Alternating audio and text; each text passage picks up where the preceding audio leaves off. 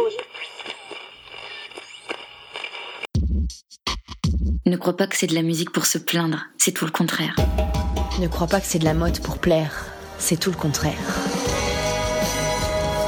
La mode d'Axel, c'est de la mode avec quelques neurones en plus parce que être intelligente, c'est plus hype.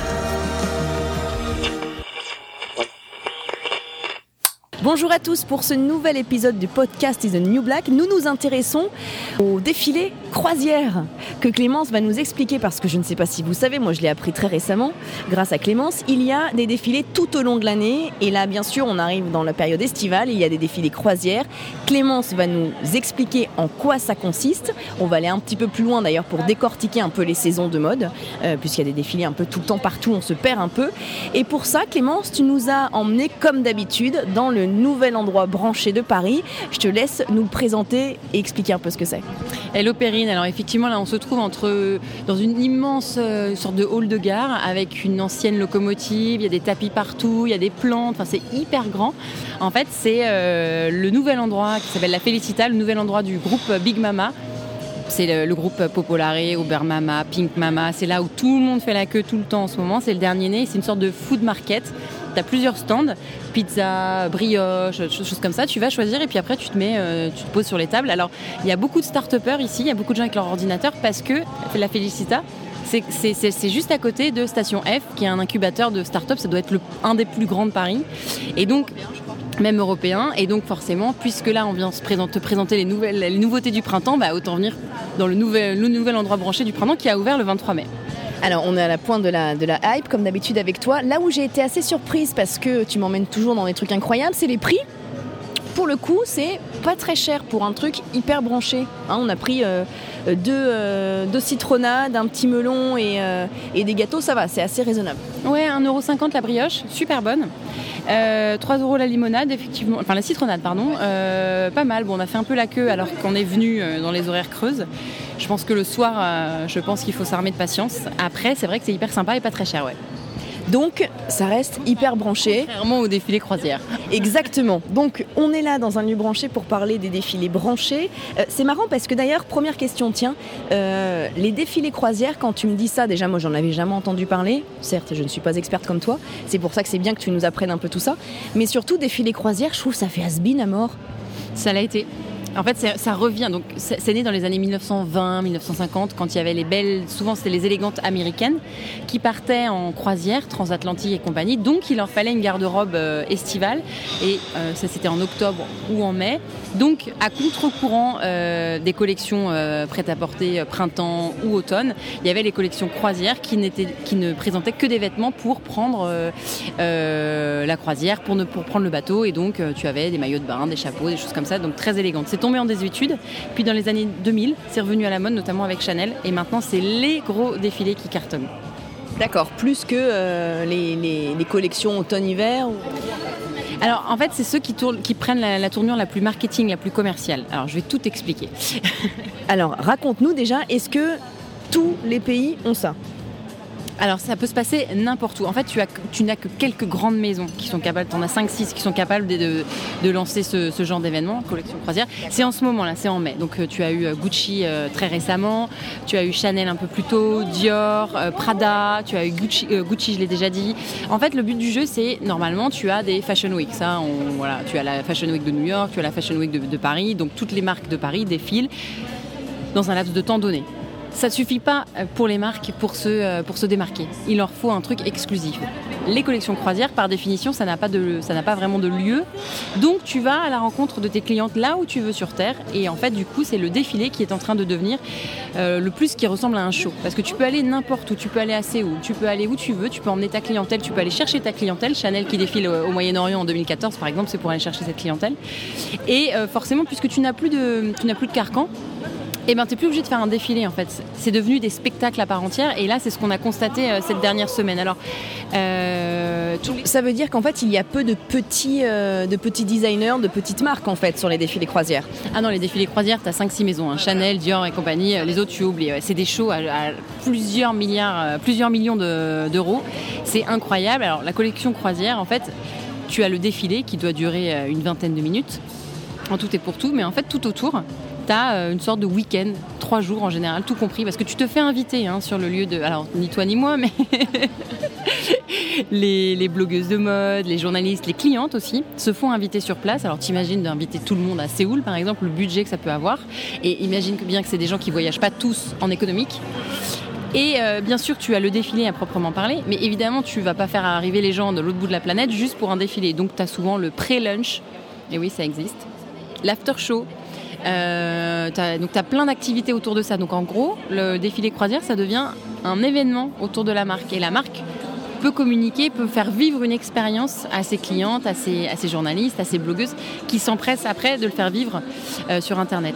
Mais ça veut dire que dans une même année, Chanel peut aller faire son défilé croisière à Séoul et Prada à Dubaï. Ouais, exactement. À quelques semaines d'intervalle du coup. À quelques semaines d'intervalle. Donc, et en général, elles se concentrent toutes en mai. Donc t'imagines le parcours du combattant quand, par exemple, l'année dernière, si je ne me trompe pas, Dior l'a fait à Los Angeles. Donc il a fallu que tout le monde se déplace à Los Angeles pour ensuite partir à Kyoto parce que Louis Vuitton l'a fait à Kyoto. Donc t'imagines bien... c'est vraiment dur comme vie. Heureusement qu'ils sont quand même choyés, chouchoutés, tu vois. Alors, je suis pas sûre de le faire, moi. Bah écoute, c'est beaucoup de kilomètres quand même. Et donc par exemple, ça veut dire qu'une journaliste influenceuse comme, enfin je sais pas, peut-être à elle, la rédactrice en chef de la mode, elle va faire tous ces défilés-là ? Alors, tu as quelques journaux qui payent encore, tu sais, à l'ancienne, le billet pour les journalistes, pour qu'ils fassent des articles et compagnie. La plupart du temps, c'est les marques elles-mêmes qui invitent tout le monde. Donc, tu imagines bien le budget considérable. C'est hyper top secret. Moi, j'ai cherché un peu, mais avoir des infos sur place, tout ça. Budget top secret, mais on estime à peu près, là, je cite un article des Échos, Dior, Chanel, Vuitton, ce serait à peu près 15 millions d'euros par défilé, juste pour ce défilé-là. Et pourquoi c'est devenu aussi grandiose pour faire défiler des maillots de bain ? Après, tu vas nous expliquer en détail ce qu'il y a, mais pourquoi c'est devenu aussi incroyable ? Alors, en fait, la Fashion Week, maintenant, c'est limite, tout le monde peut y aller. Tu vois, c'est beaucoup trop mainstream, ce qu'on dit, c'est beaucoup trop mainstream. Ou alors, tu peux le regarder en direct sur Internet, depuis chez toi. Et en plus, tu sais, avec le See Now, Bang Now, ce que tu vois en direct, tu peux directement aller l'acheter sur Internet. Donc, tu as une sorte de démocratisation, si tu veux. Donc, il fallait recréer un peu d'exclusivité. Et c'est hyper intéressant parce que c'est une exclusivité qu'évidemment les blogueuses s'empressent de raconter sur Instagram. Donc c'est une exclusivité que tu peux faire vivre à des millions de gens. Donc c'est super au niveau marketing. Donc il faut en mettre plein la vue, il faut faire plus fort que le concurrent. Et là forcément, débauche de moyens, là ce qu'on a vu des derniers défilés, c'est carrément des spectacles, c'est plus vraiment des défilés. Alors raconte-nous justement Alors, ce qu'on peut noter, c'est que, ce que je t'ai dit, cette année, on peut les faire n'importe où. Et cette année, ça s'est concentré sur la France. Là, on parle de marques à l'échelle mondiale. Alors, tu as eu Chanel qui a défilé à Paris. Donc, ils ont recréé un paquebot sous la nef du Grand Palais, t'imagines. Et donc là, ambiance docker, ambiance de port. Et toutes les mannequins ont défilé avec des faux marins qui leur faisaient coucou depuis le balcon, tu vois. Et tout le monde a fait l'after show après dans le paquebot. Ah oui, d'accord. Donc c'était un décor, mais on pouvait quand même aller à l'intérieur. Voilà, exactement. Tout est conçu pour la fête et pour la photo Instagram. Ensuite, tu avais Dior qui est allé. Donc l'année dernière, ils étaient en plein désert californien. Ils avaient érigé des montgolfières avec marqué Dior dessus. Tu vois le budget. Alors cette année, je ne sais pas si c'est crise ou pas, mais ils ont choisi les écuries royales de Chantilly, qui est un super endroit, qui n'est pas très loin de Paris. Et en fait, il y a eu un spectacle d'écuyères. Alors, ce qu'on appelle les escaramuzas, j'espère que je dis bien. C'est des cavalières mexicaines qui pratiquent la carreada. C'est une sorte de rodéo acrobatique assez dangereux. Et jusque-là, ce sport était réservé exclusivement aux hommes. Et en fait, ces femmes-là, qui sont super bien habillées, qui ont des belles broderies partout, elles se sont battues pour avoir le droit de pratiquer ce sport. Et notre styliste féministe à la tête de Dior les a récupérées pour faire le spectacle cette année. Alors c'est marrant parce que Vogue a publié des vidéos où tu les vois s'entraîner. On est hyper loin de l'environnement haute couture. Tu vois, c'est plutôt des mamas hyper solides qui montent à cheval. Et en fait, au milieu des mannequins, tu avais ces cavalières qui faisaient le show. Tu vois, c'était vraiment un spectacle équestre en plus du défilé, quoi. Donc tu as Dior, Chanel, je te l'ai dit. Ensuite, tu as Vuitton qui, lui, a choisi Saint-Paul-de-Vence, la fondation Meg. Je ne sais pas si tu connais. Alors, j'ai comme l'impression qu'ils m'ont suivi parce que j'y étais il y a 15 jours pour mes vacances à la fondation Meg. Et d'ailleurs, c'était en travaux. Maintenant, je sais pourquoi. Alors, les Meg, c'était un couple de galeristes, notamment de Miro, qui ont créé une maison dans les années 50, hyper design, sur les hauteurs de Nice. C'est magnifique. Et puis dedans, tu as des sculptures de Miro, tu as des sculptures de Giacometti, enfin voilà. Vuitton a décidé de s'implanter ici pour faire défiler ses mannequins. Donc c'était magnifique, ça se voulait être très artistique, avec plein de super trucs. Et puis eux, ils ont carrément, je sais pas quel était leur budget, mais l'after show, c'était à l'Eden Rock. Et l'Eden Rock était évidemment privatisé, et tu avais le sigle Louis Vuitton dans la fameuse piscine de l'Eden Rock. Tu avais un déjeuner privé organisé sur l'île Marguerite en face. Enfin, voilà, tu avais l'impression, quand tu allais à ce défilé-là, de faire partie d'un club ultra select. Et puis encore plus loin dans le show, tu avais Gucci, marque italienne qui a décidé cette année de défiler pour sa collection croisière en France, qui a choisi Arles, et une nécropole romaine qui date du IVe siècle. Alors, imagine le pouvoir du groupe Kering qui possède Gucci. Ils ont réussi c'est un monument classé UNESCO. Ils ont réussi quand même à mettre le feu à l'intérieur, littéralement. C'est-à-dire que les mannequins défilaient en suivant une ligne de feu au sol. T'imagines un peu le pouvoir que c'est, quoi. Et donc là, forcément, t'avais des effets de fumée, t'avais des effets de feu. C'était très mystique, très romantique. Enfin là, c'était vraiment le show carrément, plus que le défilé, quoi. La mode d'Axel, c'est de la mode avec quelques neurones en plus parce que être intelligente, c'est plus hype.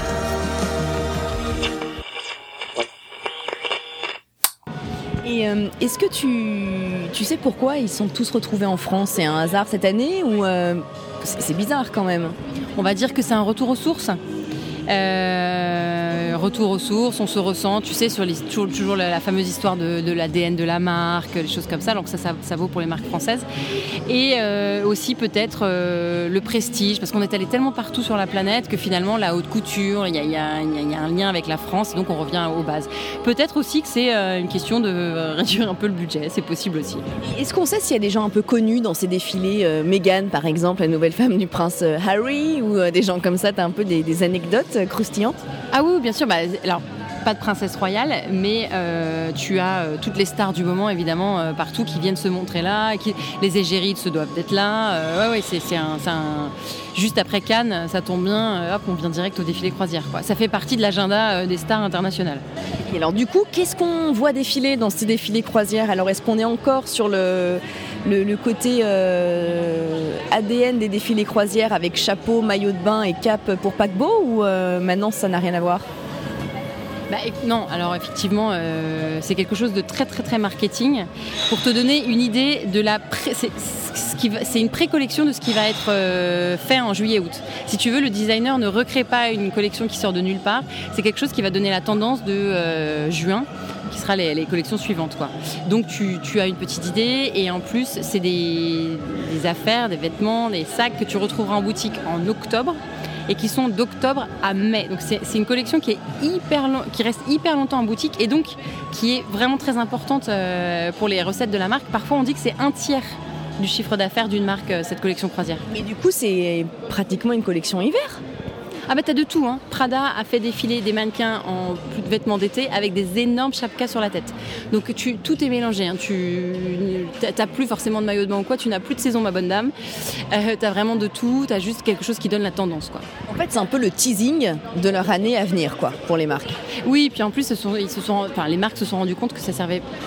Le concept été-hiver n'avait vraiment plus d'importance, dans le sens où maintenant, les clientes les plus riches, elles sont souvent dans les pays chauds. L'Inde, le Brésil, le Moyen-Orient, et pour eux, la notion de hiver-été, ça veut plus rien dire, quoi. Et de toute façon, on part tellement vite en vacances que il te faut un manteau pour Courchevel, il te faut un maillot de bain pour Saint-Tropez, donc tu vois, tout ça n'a plus d'importance, en tout cas pour les collections croisières, quoi. Alors du coup, cette année, qu'est-ce qu'on a vu alors qui mérite que tu nous en parles ? Alors regarde, je t'ai mis quelques photos, on va te les décrire. Alors, tu sais, on a parlé de la tendance, la vraie fausse running super moche, super chère. Bon, on va encore plus loin, là on va à la tennis cuissarde. Tu veux voir à quoi ça ressemble ? Regarde. La basket moche, en effet, c'était l'un des premiers podcasts qu'on avait fait d'ailleurs. Donc c'est une sorte de cuissarde qui monte jusqu'aux cuisses et avec, tu vois, la vieille semelle de tennis super moche, quoi. C'est élégant. Ensuite, qu'est-ce que je t'ai trouvé d'autre Et ça, c'était qui c'était Vuitton. Ça, c'était chez Vuitton. Les lunettes improbables, on en a vu partout, sur tous les créateurs. Il faut dire que la collection croisière met le paquet sur les accessoires parce que c'est ce qui rapporte le plus. Parce que quand une doudoune Chanel à 15 000 €, tu peux pas te la payer. Une paire de lunettes Chanel à 250-300 €, c'est une somme, mais tu peux plus facilement te la payer. Donc tu as par exemple...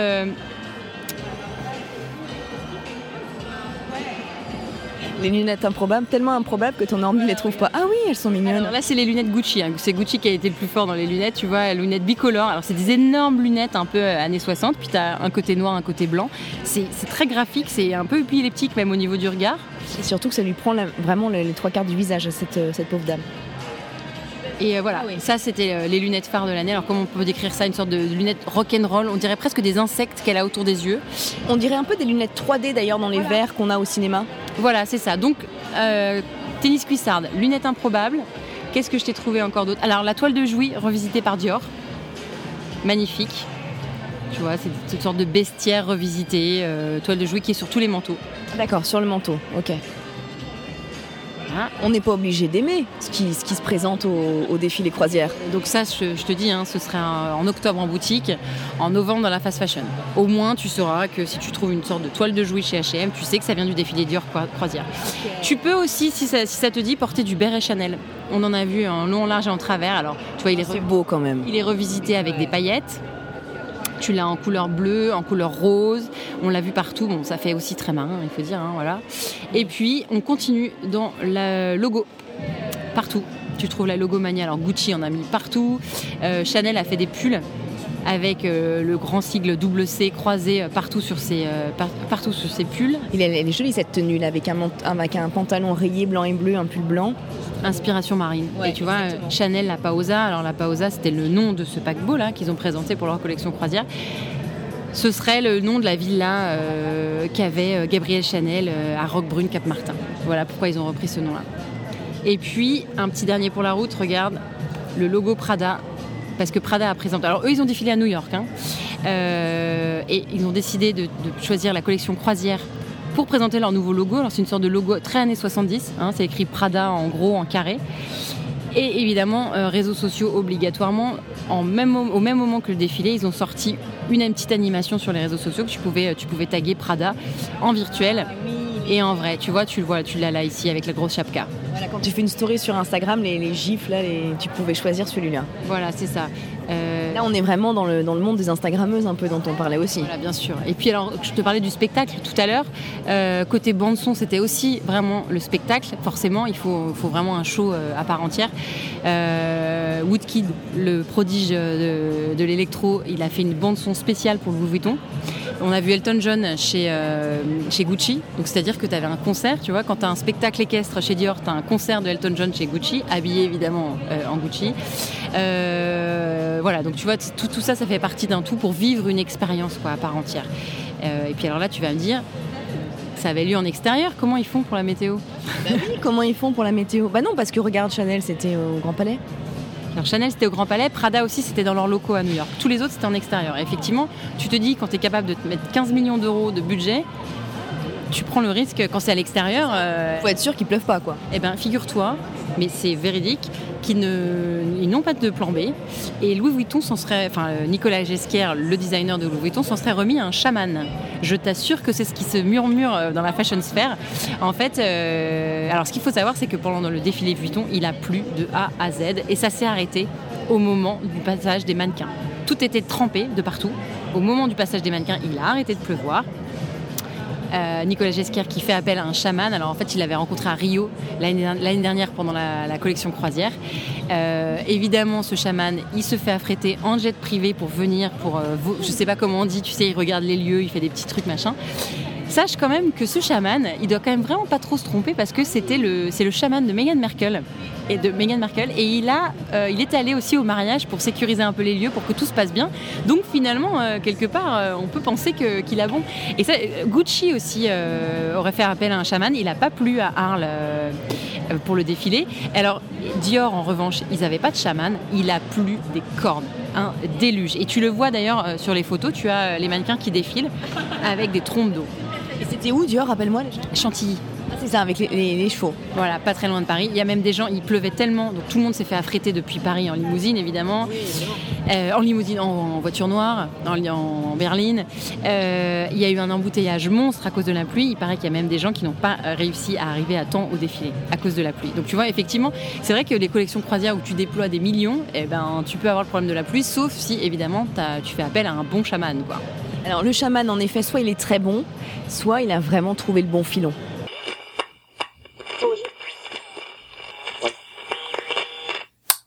Alors, et du coup, donc on a bien compris le défilé croisière, c'était super intéressant.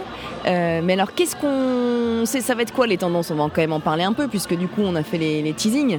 D'octobre, de juin à octobre, ça va être quoi alors cet été à peu près? Alors, ce qu'on a vu dans les défilés, énormément de maximalisme, tu vois, c'est-à-dire le contraire du minimalisme, évidemment. Chez Gucci, par exemple, tu avais un manteau rouge qui clash avec c'était une sorte de pantalon bleu électrique, voilà. Tu avais beaucoup de coupes très larges d'épaules, notamment chez Vuitton. Chez Chanel, tu l'as vu, vestiaire très classique, marin, avec des rayures, bérets, voilà.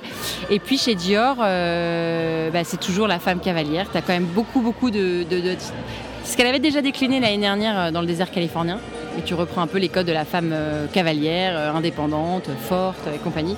Mais si tu veux, regarde, tous ces défilés là, sache qu'ils sont en ligne. Toutes les marques ont posté leurs défilés en ligne. Ça dure à peu près 20 minutes. C'est assez sympa, tu vois, pour l'ambiance, on peut en regarder un. Alors, par exemple, Dior, je te préviens, la musique de Woodkid, elle est un peu spéciale. Regarde, tu vois, ils ont investi dans les drones, évidemment. Là, tu as un super plan.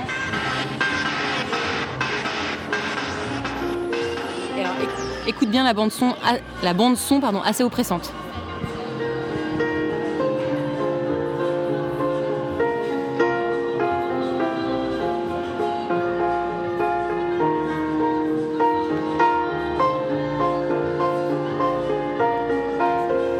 Alors attends, parce que là, ça se passe à Arles. C'est ça qui était à Arles?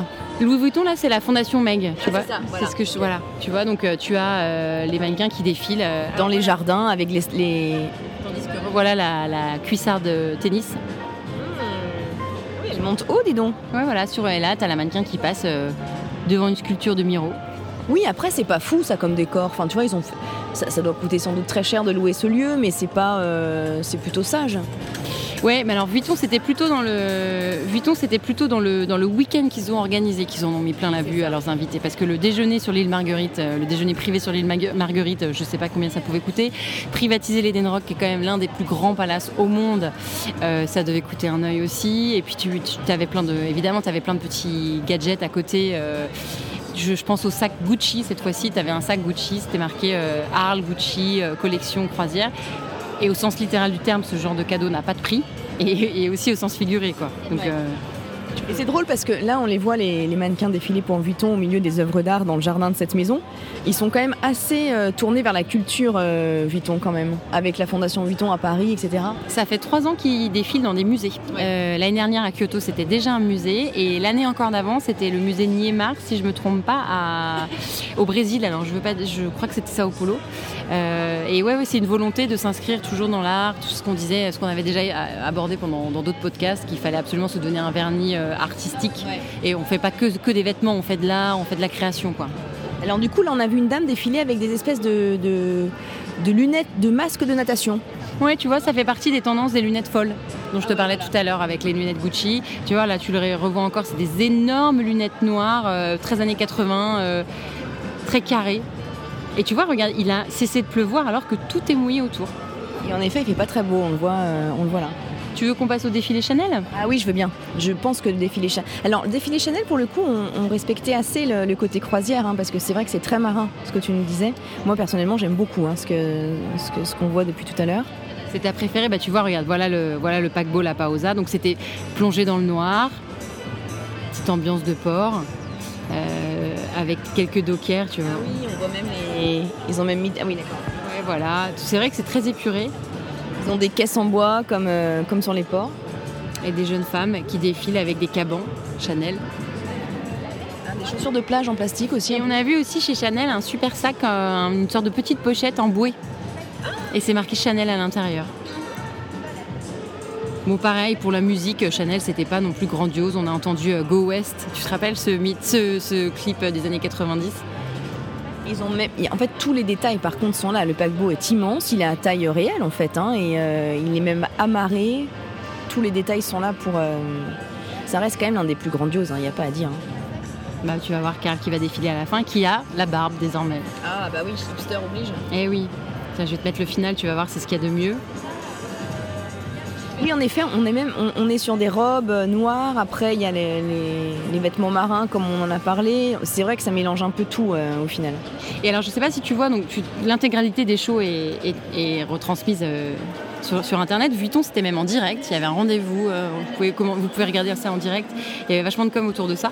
Et en plus de ça, moi, j'ai vraiment l'impression que les mannequins défilent beaucoup moins vite que pendant les Fashion Week. Tu sais, on en parlait du rythme toujours plus effréné pour toujours capter l'attention de la blogueuse. Il faut aller très très vite, surtout dans les Fashion Week. Donc tu as des filles qui partent toutes les 7-8 secondes. C'est beau ça. C'est super beau, une robe noire fourreau, toute simple. Magnifique. Et là, j'ai l'impression que les mannequins vont beaucoup moins vite. Et ces collections croisières, tu vois, comme elles ne sont pas dans un calendrier donné, elles peuvent exister, respirer, c'est un terme de marketing, plus longtemps sur les réseaux sociaux parce que tu vas laisser ta story plus longtemps, tu vas laisser ta photo plus longtemps et elle ne sera pas bousculée par un autre événement. Ce qui est le cas dans les Fashion Week où tu as 4 défilés par jour. Ouais, bien sûr. Et là, Chanel est vraiment dans la tradition quand même croisière parce qu'on a vu une dame défiler avec un grand chapeau, comme à l'origine c'était fait en fait. Ouais, voilà, tu as même les maillots de bain, je crois. Bah tiens, regarde là, t'as une robe sirène, incroyable, toute blanche, brodée de perles. Et alors ça, c'est de la haute couture ou du prêt-à-porter ? Ça, c'est du prêt-à-porter. C'est pas haute couture, c'est-à-dire que tu retrouveras ça dans les magasins avec Karl qui défile. Ah, on voit les marins là. Et voilà les marins qui sont au milieu de toutes les jeunes femmes qui portent toutes des bérets. Et là, c'est les applaudissements évidemment. Comme leurs tenues sont magnifiques avec le pantalon souple rayé. Et là, l'un des plus impressionnants, je reviens à Arles avec Gucci. Tu vas voir l'ambiance mystique. Donc, c'est pareil, je suis sur le site de Gucci. Donc tu vois plein de choses mystiques et compagnie. Voilà la nécropole. Donc ça, c'était la nuit chez eux. C'était à 22h très précisément hier soir. Enfin hier soir, donc on enregistre le 24.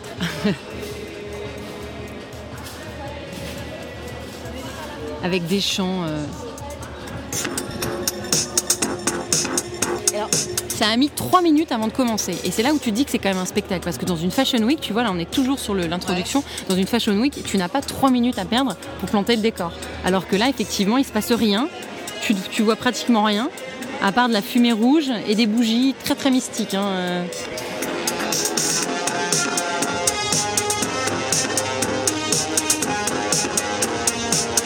Et toujours rien.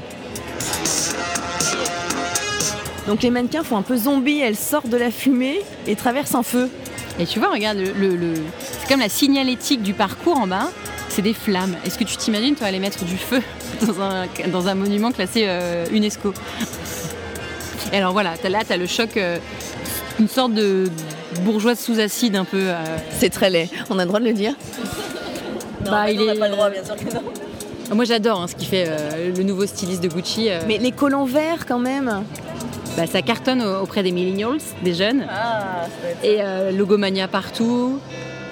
Tu vois là on change un peu de registre de musique. C'est vrai que c'est quand même beau le décor. Le décor est magnifique, en revanche on se croirait plus à un concert de Johnny Hallyday, feu c'est le cas de dire, qu'à un défilé de mode. C'est assez sombre d'ailleurs, pour voir les vêtements c'était peut-être pas évident. D'où l'idée que le show passe avant le défilé maintenant, quoi. Surtout qu'en plus, en général, pendant ces week-ends de collection croisière, tu as souvent un showroom le lendemain pour les très très très bonnes clientes où elles peuvent aller voir les pièces pour de vrai. Alors, limite, ça pourrait être vraiment ça, le vrai défilé. Et puis ça, c'est la mise en scène, c'est le show, quoi. D'accord. Ah, on revoit la dame avec son manteau très propre. Alors, elle pourrait ressembler à une actrice, une femme bourgeoise tromper et sceller dans un mauvais film français, quoi. C'est un peu ça leur look. Les années 70 sous acide, quoi, effectivement. Tu vois, là, c'est le final, tout le monde défile, t'as vachement de couleurs, t'as des carreaux. T'as beaucoup de manteaux, hein, chez lui. Oui, tu vois, t'as des manteaux, t'as des maillots de bain, t'as vraiment un peu de tout. Lui, il aime bien les collants très colorés. On voit rose fluo, là. Exactement. Alors là, tu vois, t'as beaucoup de bijoux mystiques, hein, l'énorme croix là qui pend en pendentif de la mannequin. Là, t'as un super beau bonnet assez mystique. T'avais plein de bijoux qui faisaient un peu byzantin, religion. Et là, t'as une superbe pochette vert fluo qui tombe comme ça. Tu vois, le logo sur un pull en laine rose fluo. Et tu vois, là, tu as de... J'allais dire tu as de l'homme, mais je suis pas sûre de ce que je te dis en fait. Oui, non, non, oui. Ouais. Tu as des silhouettes androgynes. On a un doute, en effet. Mais c'est bien, ça veut dire que ce n'est plus genré. Voilà, et la robe de mariée traditionnelle, toute blanche, avec un énorme bouquet, sous de la musique, pas du tout de mariage. Elle est un peu flippante, la robe de mariée, quand même. Hein. T'as vu la coiffure avec la tresse devant ? Ouais. Là, je suis pas sûre qu'on pourra le reproduire. C'est pas hyper pratique pour prendre le métro. Mais t'as une sorte de tresse africaine, mais qui tombe devant au lieu de tomber derrière. Ce qui est drôle quand on voit ça, c'est à part ça, parce que là c'est joli, leurs tenues sont belles, elles sont pleines de paillettes, mais c'est doré, c'est très beau. Pour le coup, c'est assez joli. Mais en revanche, sinon, toutes celles qu'on a vues avant, on a l'impression que c'est un enchevêtrement de vêtements. On les a mis les uns sur les autres, mais ça va pas ensemble, mais c'est pas grave. Ouais, c'est ça, c'est le look un peu. J'ai mis tout ce que j'avais sur moi et en fait, c'est trop bien. Et puis, qu'est-ce que j'ai d'autre ? Alors, tu vois là, regarde, tu as un petit dernier pour la route. T'as Prada qui a défilé à New York dans ses tout nouveaux QG. Alors, avec la chapka de toutes les couleurs, beaucoup plus sage pour le coup. Oui. Ça apaise après le défilé Gucci. C'est très sobre. Hein. Mais effectivement, en collection croisière où on était censé avoir une panoplie pour partir l'été, là, t'as des énormes chapkas sur toutes les mannequins. Donc tu as un combat chapka contre béret. Puis t'as un peu de l'impair aussi, t'as beaucoup d'impair depuis la colle roulée. T'as quand même un peu de musique psychédélique qui arrive.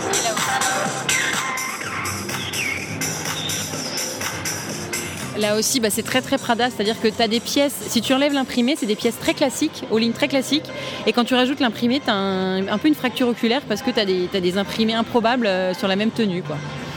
Alors, on est d'accord que pour ces défilés croisières, les pièces ne sont pas faites pour ces défilés-là. Si, c'est une nouvelle collection à part entière, mais le truc c'est que normalement tu es censé développer toute une inspiration spécialement pour chaque collection. Là, cette inspiration-là, tu pourras peut-être la retrouver au prochain défilé en juin. C'est en ça que parfois on dit que c'est une pré-collection. Mais alors attends, t'as un autre défilé qui arrive en juin. Effectivement, la semaine de la mode, le calendrier de la mode ne s'arrête jamais, Perrine, tu le sais. Ah bah non, tu vois, visiblement, je le sais pas. Alors justement, fais-nous un petit point. Là, on sait que maintenant, on a compris, en mai, on a les défilés croisières. Et alors, qu'est-ce qui se passe en juin ? Alors, tu vois, même toi, t'es perdu tellement qu'il y en a. Je suis perdue dans ce que je te dis. Alors, la semaine de la mode, Perrine, sache que on est tout le temps occupé. En janvier, c'est les défilés hommes. Fais-nous un petit point, parce que là, il faut qu'on prenne des notes. Janvier, défilé homme. Février, prêt-à-porter féminin, automne, hiver. Pour l'année d'après. Ok. En mars, t'as souvent les press day ou les re-see. C'est-à-dire qu'on t'a vu la collection en février, on t'invite à revenir la voir. C'est souvent pour les rédactrices de mode, d'où les press day. On t'invite à revenir les voir dans les ateliers, pour être bien sûr, pour voir s'il y a des modifications. En avril, tu peux te reposer. Ah. Ouais. Et tu ne te découvres pas d'un fil. En mai, tu reviens pour la croisière, dont on est en train de parler. En juin, c'est déjà les défilés hommes pour le printemps-été, donc l'année d'après. Okay. Donc tu travailles toujours à N+1 en fait, si tu veux. Si tu es en janvier 2018, la collection que tu vois, c'est toujours plus ou moins pour janvier 2019, pour te repérer. Et là, la défilé croisière qu'on vient de voir, ça y est, je suis complètement paumée, c'est pour quand ? Octobre. Ah, donc là, c'est assez court finalement. Très court. C'est pour ça que c'est un défilé encore un peu à part. Donc alors, juin, défilé homme. Juillet, haute couture femme. Août, tu peux partir en vacances à Saint-Tropez. Évidemment. En septembre, tu reviens avec le prêt-à-porter féminin printemps-été. En octobre, tu as encore ce qu'on appelle les breezy, c'est-à-dire qu'on t'invite à revenir voir les collections parce que tu es tellement submergé que tu sais plus trop ce que tu as vu. En novembre, c'était un mois trop creux, Chanel a inventé le défilé des métiers d'art. C'est le seul à faire ça pour l'instant. Est-ce que d'autres maisons vont suivre? Je ne sais pas. C'est assez intéressant. En fait, Chanel rachète des maisons, des maisons très particulières, comme le plumassier, par exemple, comme le sage, qui est le chapelier. Et c'est des savoir-faire très très très particuliers qui péricliteraient peut-être si Chanel ne les rachetait pas. Chanel les rachète, les intègre à sa collection et fait un défilé spécialement pour mettre en valeur ce savoir-faire. Donc c'est souvent des pièces hors de prix, magnifiques, avec des plumes partout, mais que tu ne peux pas mettre à part pour aller à Cannes. Ouais. Mais ça a le mérite d'exister, et puis ça met en valeur le travail de ces métiers, de ces maisons. Et puis en décembre, on revient sur décembre-janvier, les défilés hommes. Mais alors, et les Fashion Week là-dedans, elles sont où? Ah ben c'est ça, c'est les Fashion Week, c'est février, juin, juillet, septembre, décembre, janvier. Ah d'accord, à chaque fois c'est des Fashion Week. Et en fait, si tu veux, à chaque fois les Fashion Week se décalent de quelques jours, mais tu as les Fashion Week qui s'enchaînent. New York, Milan, Paris, Londres. New York, Milan, Paris, Londres, tu vois.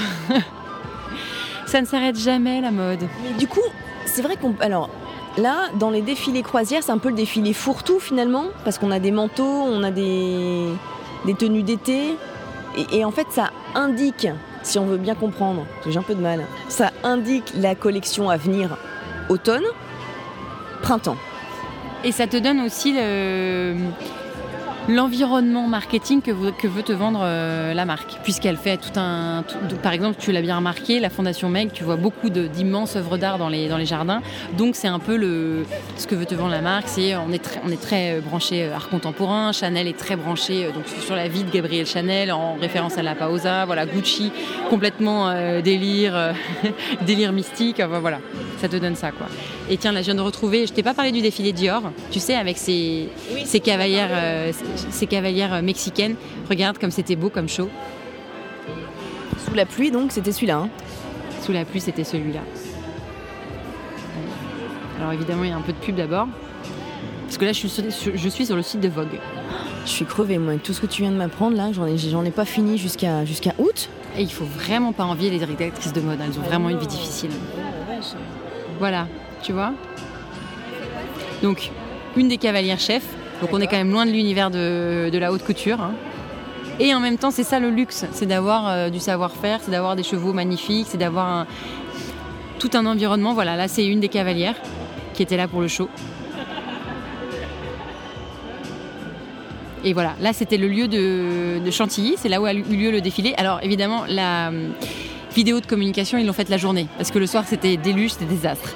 Mais c'est magnifique. Et effectivement, tu vois, donc tous les invités étaient tout autour du manège, et ça fait quand même beaucoup plus spectacle équestre que défilé de mode. Et tu vois, les mannequins défilaient là sur des petites planches en bois. Et donc les cavalières étaient quand même habillées en Dior, hein, parce qu'on voit qu'elles ont des très belles tenues.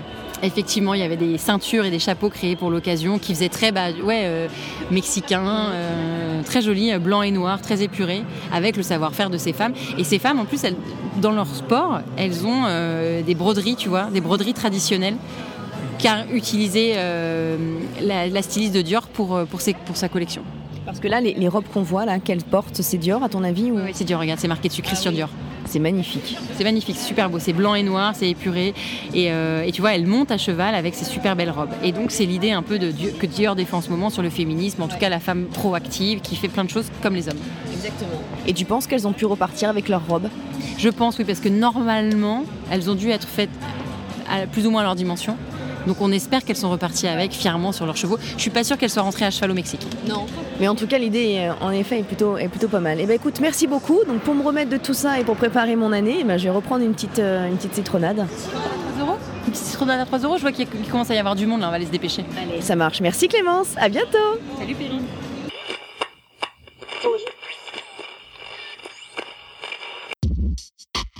Ne crois pas que c'est de la musique pour se plaindre, c'est tout le contraire. Ne crois pas que c'est de la mode pour plaire, c'est tout le contraire. La mode d'Axel, c'est de la mode avec quelques neurones en plus parce que être intelligente, c'est plus hype.